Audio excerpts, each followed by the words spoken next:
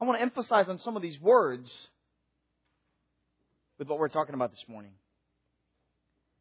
Paul has just laid out basically the entire letter, showing how here is man. We're all guilty of sin. We all deserve the wages that are just and fair because of our sins. And God gave us life while we're enemies. And after he says that, he says, now I want you to present your members as slaves to righteousness. It says that in the 6th chapter. And after he makes that statement, he goes on talking about how, well, even as you present yourself this way, you struggle. You battle back and forth between that flesh and that righteousness. And he goes on from even that to says, but as we looked at last Sunday, but because we're in Jesus Christ, there's no condemnation. And after he makes that statement, then he goes on to give the history of the Israelites, how here they had the whole law and rejected the Messiah. And how these Gentiles were grafted in and able to receive salvation through the unbelief of these Jews. But he says, now, don't think you're better than they are, because they're part of that original vine. And these branches can be grafted back in, if you will, after they've been away, if, in fact, they would believe. And it makes all this case known so that whether they be Jew or Gentile, at the church at Rome, that they would all realize what blessings that they have. And, well, Steve, the prayer is exactly what we're talking about. The fact that we'd be so overwhelmed by what God has done for us that we would love to walk with Him. They would yearn for such. And so with that in mind, how is it that Paul would ever need to make an urgent plea for brethren to be changed from the ways of flesh to that which is one who longs for and walks with and abides in the Spirit? You stop and think about that. You have all these things of all that has been given to you, and you would think it's just an automatic no-brainer. We would all be so grateful we'd give ourselves to the Lord. Am I the only one that thinks that way, or do you all agree that you would think we'd all be so happy that we'd want to give ourselves to God? And yet, the plea is still given. Every day this plea has to be made to each and every one of us. I was just going to say this. I was going to save it for the end of this lesson, but I might just say it twice. So we'll see how I run with this. But I stop and think about, here we have so much given to us. How would we praise God? Would we praise Him like as if reading words from a song? Or that those words, if in fact we know the song, come from the depths of our heart and just bellows out to our God? I mean, we're lost in praise. How about when this afternoon we have an opportunity to learn some songs and sing some songs praising God? We may have responsibilities. We may have other things that would keep us here. But let's just say our time is there. Or that we could make that time to come and practice these songs. That we would so be overwhelmed with joy having worshiped God this morning. Let's do it again. The opportunity avails us. Or would there need to be an elder named Ron Adams making an urgent plea? Come back. Let's worship our God in songs. Let's learn some of the songs or do better with some of these songs that we may know but may not be comfortable singing. You see, this is an urgent plea, I believe, that takes place every day among all brethren at one point or another. Some brethren need to hear it. Others are saying, don't have to urge me. I'm there. But the following week, that person, that brother or sister in Christ may need that very urgent plea given to him or her. And so these are the things that Paul is presenting to his brothers and sisters in Christ after already making that plea earlier in this letter. And I believe we need the same. So the question is, why is there a need? And I believe he answers it in this book, in this letter. I believe it's because here we are. We live in this world. I believe the very nature that we have is fleshly. I mean, the fact that I have to teach Carrie Lynn how to behave and I don't need to teach her how to misbehave tells me something about Carrie Lynn. Or Dane. Or Levi. Or Carly. Or Allie, who's not here. Or Malia. And let me just swallow myself a little bit. I don't know if that's even good English. Swallow my pride, whatever you swallow. Mitch Davis needs to learn how to put away that man of the flesh. My beloved bride, putting up with me 18 years today, needs to learn how to put away the flesh. And I'd venture to say, not just the Davis nation, but everyone who ever has been born needs to learn this. I believe it is unnatural. After I read and read and read and read the Scriptures over and over, and I see lives fulfilled, I see it's unnatural for us to live godly lives. I believe it can become more natural-like, if you will, but it goes against the flesh that wars against the Spirit. And what a wonderful thing that it be so natural for us to always, from the time we wake up in the morning till the time we go to bed, 24/7, every single day, it be natural for us to live to God's glory, bar none. That we are well-pleasing at all times to Him. But the fact is, we wake up and things challenge us from the get-go. And those challenges take place in war within our members. And we struggle every day. I believe that's what we are faced with. And conversely then, because it's natural for us to be fleshly and not necessarily spiritually minded, the obvious next question is, well then is it impossible for us who live in the flesh to be changed? To be spiritually minded? And I want to tell you right now, not only is it not impossible, with God all things are possible. We can be spiritually minded. That's what we're taking this from last week to now. Looking at this urgent plea that we walk in the Spirit, that we live with these minds that long for God, always. And brethren, this is a mindset that is so drastically warring within us that when we can overcome by faith, I believe you're going to see a completely different person. You just fill whatever name in the blank. Every single person who's ever been born that gives themselves over to God can be so drastically changed that people look at you and know you from your past and say, who's this new person? That's what can be said of each person who is in Christ Jesus. And those are the things that I want us to look at. Well, the obvious answer is found in this letter, and of course it's found in the Scriptures elsewhere, is that what makes you change is a life-changing message. Before giving myself to the Lord, everything that I knew, everything that I thought that made Mitch to think this is right, this is wrong, was based upon what I knew. And I didn't know much. I've mentioned to you in times past that my teacher was Phil Donahue, among others. Not a very good teacher, mind you. But that's what I had. I didn't have the upbringing of Jesus as the Christ, and He is my teacher. He is my Savior. He is the one that I follow after every day. Didn't know anything about Him. Today, there are many people in this world, even when they hear who Jesus Christ is, but don't have a relationship with Him, they don't know any better. And here's the message that they have. And I know I'm going to have to preface this. My children beg me not to use this as an illustration. Sorry, children. The message that we have, so it's very popular today.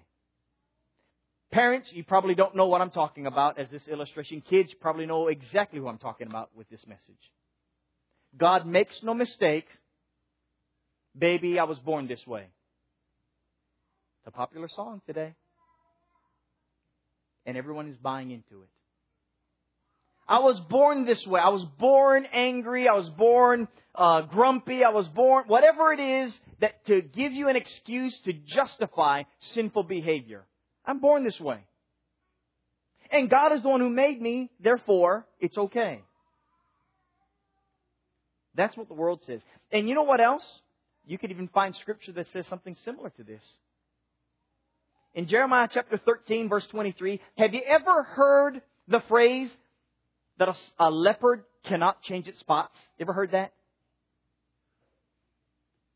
Jeremiah 13, verse 23. Leopard cannot change its spots. Of course, the context there is that the Israelites were so depraved in their minds, no matter what was given to them, they weren't going to change, they weren't going to repent, they weren't going to give themselves over to God. And so he uses that illustration. Or you can use Matthew chapter 7. Remember from verses 15 following? Verse, I believe, 17. We'll look at that passage in just a little while. A bad tree cannot bear forth good fruit. It's bad.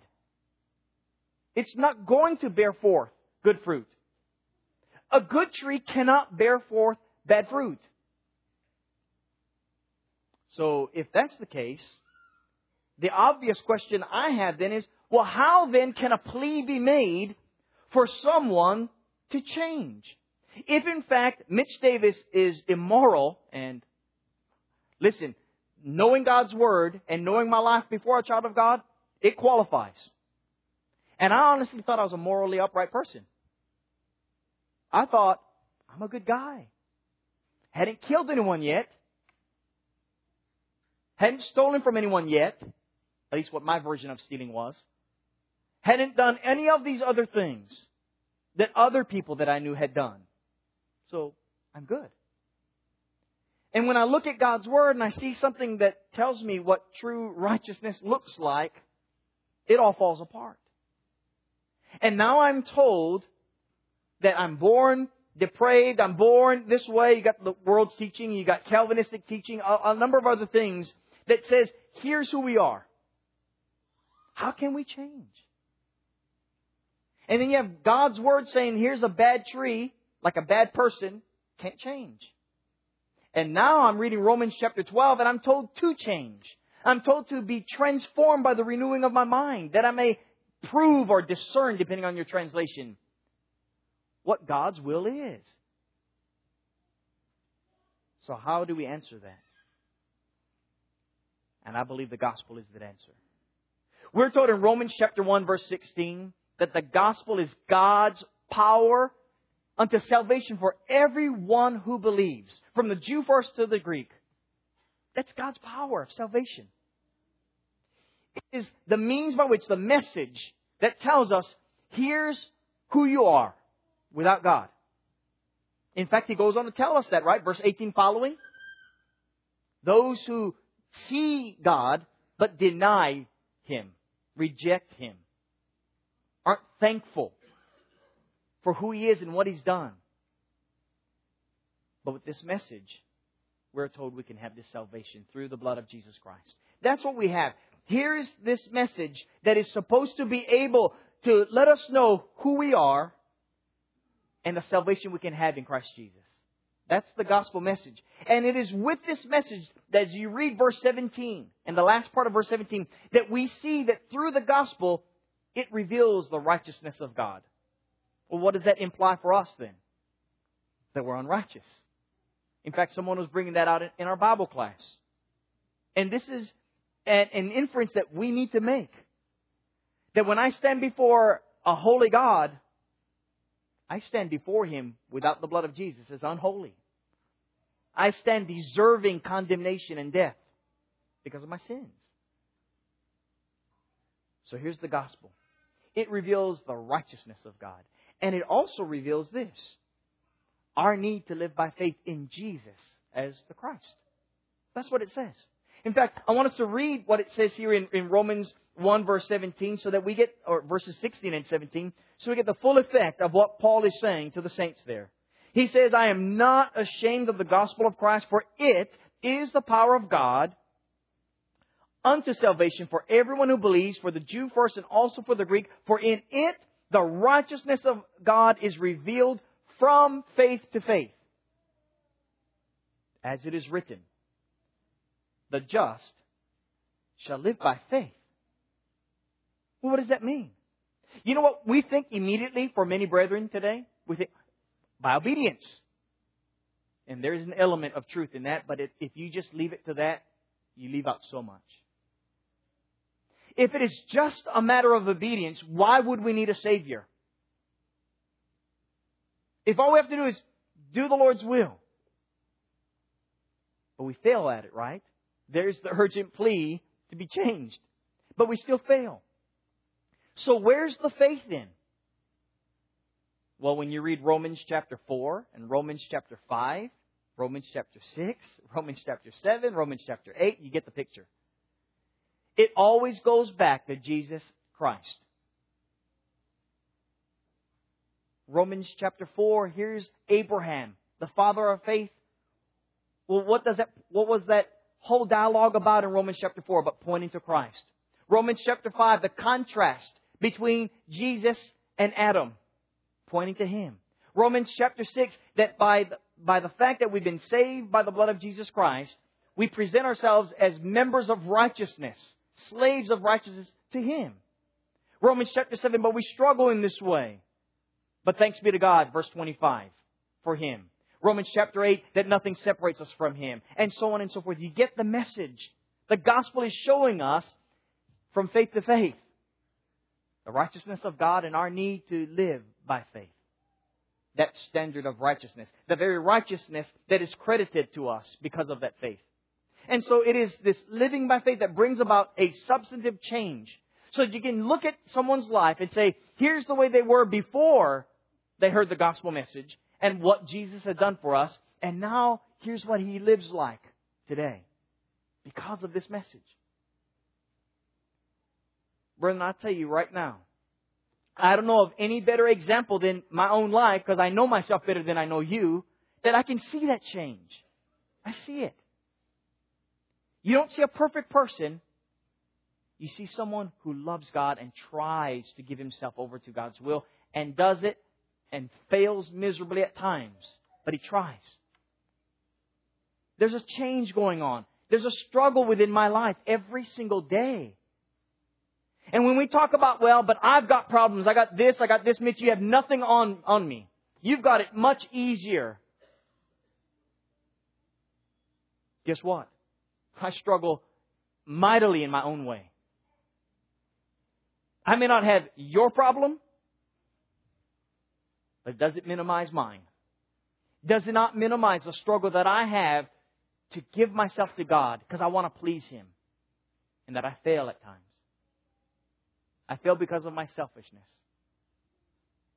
I fail because of my pride. I fail because of so many reasons. But I strive to live by faith. Brethren, that's what you are encouraged with and urged to do in your life.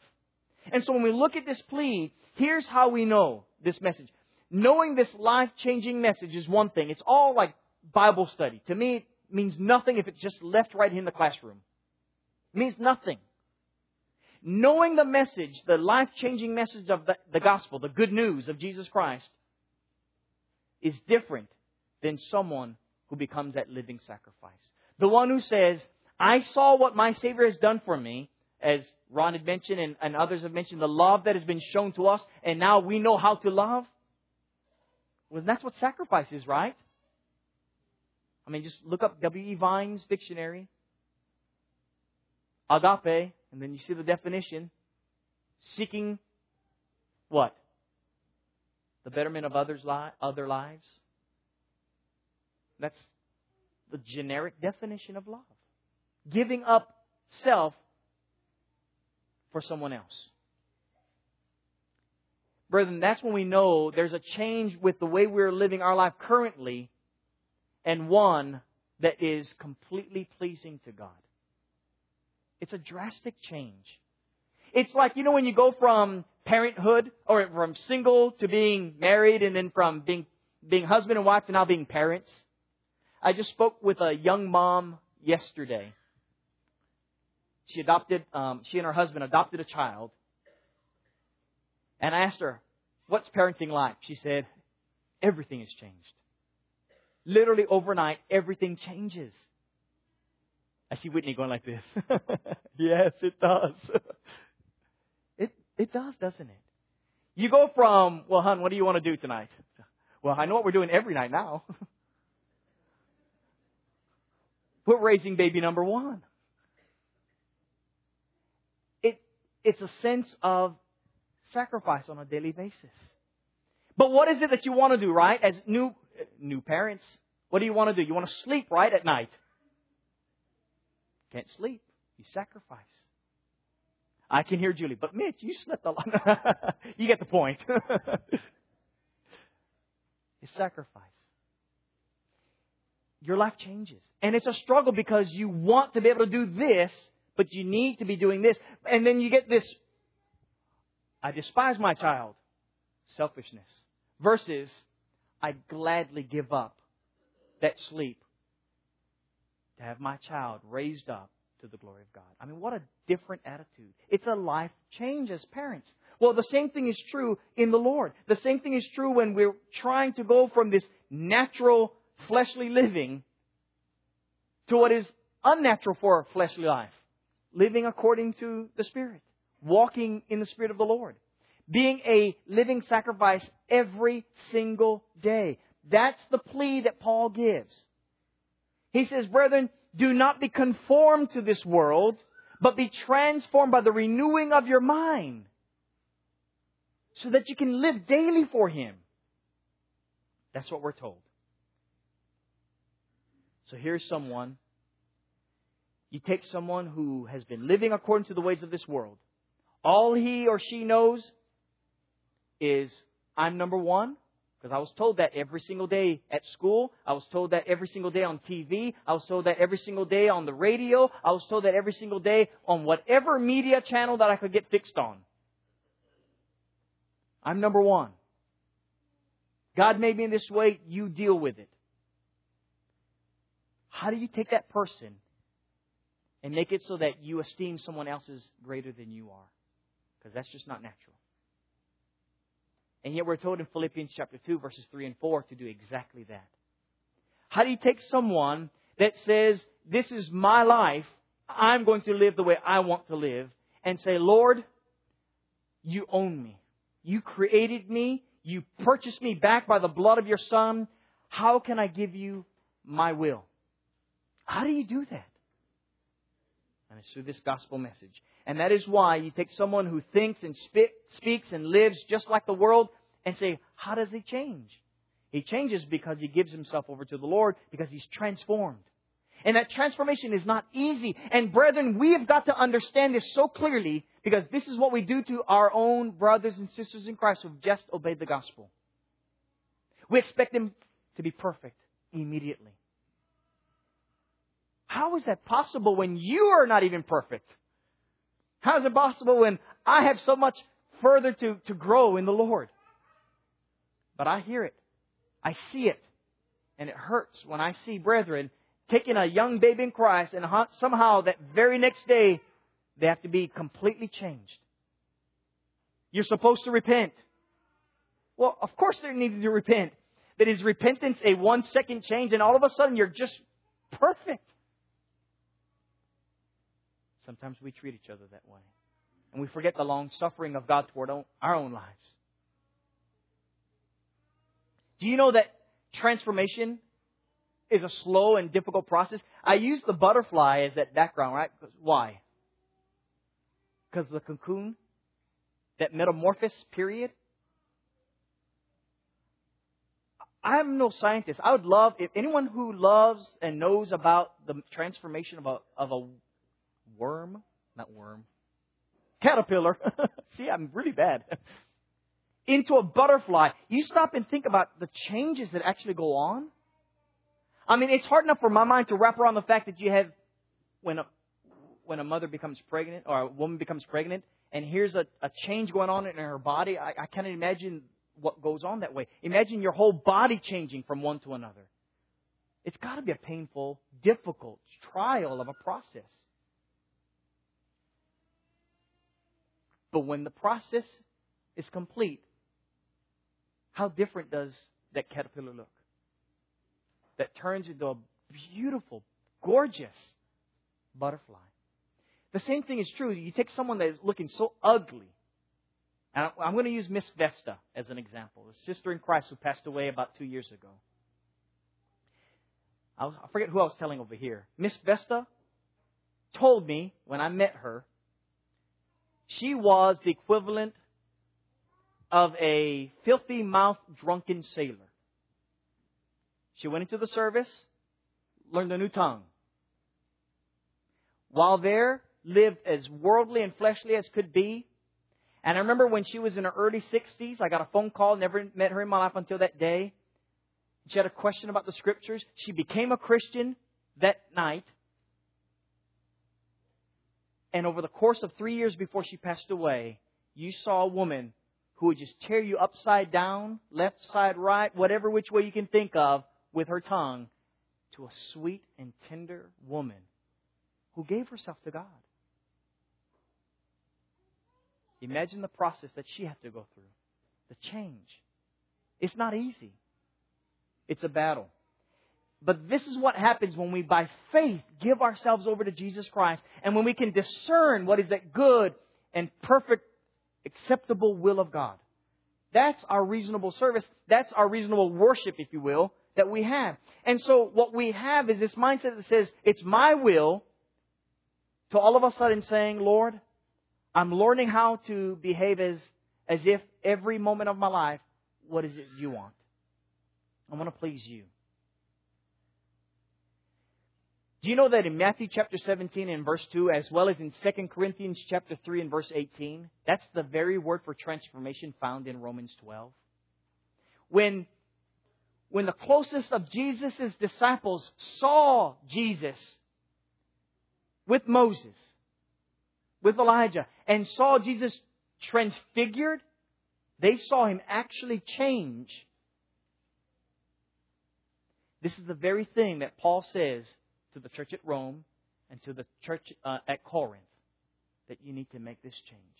In fact, in reading 2 Corinthians chapter 3, note the tone in which he uses this phrase and how he uses it.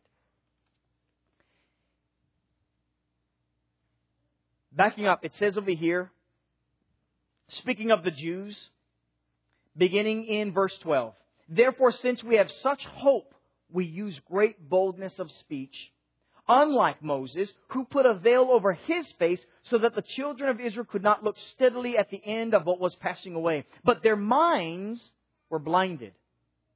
For until this day, that same veil remains unlifted in the reading of the Old Testament, because the veil is taken away in Christ. But even to this day, when Moses is read, a veil lies on their heart. Nevertheless, when one turns to the Lord, the veil is taken away. So you take that bad tree, you take that soul that is unrepentant, not believing in the Lord, to now believing in Him. The veil is lifted. The veil is taken away. And the Lord is the Spirit. And where the Spirit of the Lord is, there is liberty. There's this freedom. There's this change. And notice, but we all, with unveiled face, beholding as in a mirror the glory of the Lord, are being transformed. Notice the tense. We are being transformed into the same image from glory to glory, just as by the Spirit of the Lord. This change that takes place because we believe in Jesus Christ and all that God has done for us in and through His precious Son causes us to change. We don't know how this takes place, but it does. And every day you're looking at souls that once lived one way that is so heinous and ugly, and that precious soul who's been saved by the blood of Jesus Christ while yet an enemy of the Father turns around and gives his life. That's true transformation. That's when you can see miracles, if you will, if I can use that term this way, where what is unnatural, you take the natural man who is just so fleshly and doing that which the world just thinks is crazy, upside down, and now living in a completely different way that is well-pleasing to God. Amazing grace, how can it be? We just sang that song. That's how. Because we have a life-changing message that changes lives every single day, so that now we are able to live in such a manner as pleasing to God. We know we can discern what is good, what is perfect, because we see it in Jesus Christ. And we follow after that. We wouldn't know how to love without the love of God. We wouldn't know how to build each other up in the way that we can see God building us up. Everything would be just on a real superficial level at best. Or temporary. Or inconsistent at best. But with God, you see a life change. Brethren, here's the mark that I want you to see in your own life. I believe you can get to this point. And we were bringing this up in our Bible class this morning. That we are told in Galatians chapter 2 in verses 19 and 20, when we read the text here, what life is like when God has His Son living in us. We are told here in verse 19, "For I, through the law, died to the law, that I might live to God. I have been crucified with Christ. It is no longer I who live, but Christ lives in me. And the life which I now live in the flesh, I live by faith in the Son of God who loved me and gave Himself for me." Here's what it looks like. You take someone who thinks of only self to now asking the question, how can I sin against God? Remember Joseph? When temptation came his way through Potiphar's wife, how can I sin against my God? Or even better, being proactive and saying, how can I please my God? What can I do that brings joy to my God? That's how I want to live. Or how about this? How do my thoughts, my speech, and my actions affect your life? I remember a school principal back in Georgia telling the children every single day on the school TV, think before you speak, think before you act. How is it that we can go from, how does this affect, to how can I actually show love to my neighbors? That you are thinking about others. That's being able to esteem others is better than self. That you're putting others first. What does that look like? I believe these are the marks of a person who is being transformed each day. And I believe that struggle takes place. I believe just as surely as I stand here this morning, that some, maybe in this room, didn't even want to come here this morning to worship God. Is that possible that what I'm saying is true? Because I've heard Christians say, I just didn't feel like coming to worship God. I'd rather just stay home. I don't feel so good. But then they come, whether it's this morning or maybe on a Wednesday night, and when done, say, man, I'm so glad I came. I'm so uplifted. That happens. And maybe it's, I don't want to go and visit with so-and-so. I don't want to do this. Because I'd rather watch the game. Rather meet at Jonathan, wherever Jonathan is. Meet over at his house and watch the game. He's got a big TV. He's got the NFL package. He's got the Alabama network. I'd rather do that. I'm not trying to put a guilt trip on you. Well, maybe I am, but I'm really not. I want you to want to give yourself to God. I want you to want to be a living sacrifice. And yes, we're going to struggle with it, but as we get closer and closer to the Lord, what is so unnatural becomes more and more natural to us. To live morning, noon, and night, glorifying God in the way we think and relate to Him every day, that we desire to worship Him, we desire to praise His name with our neighbors, with our coworkers, with everyone. And to give up our selfish desires to glorify Him, to help others. That's well-pleasing.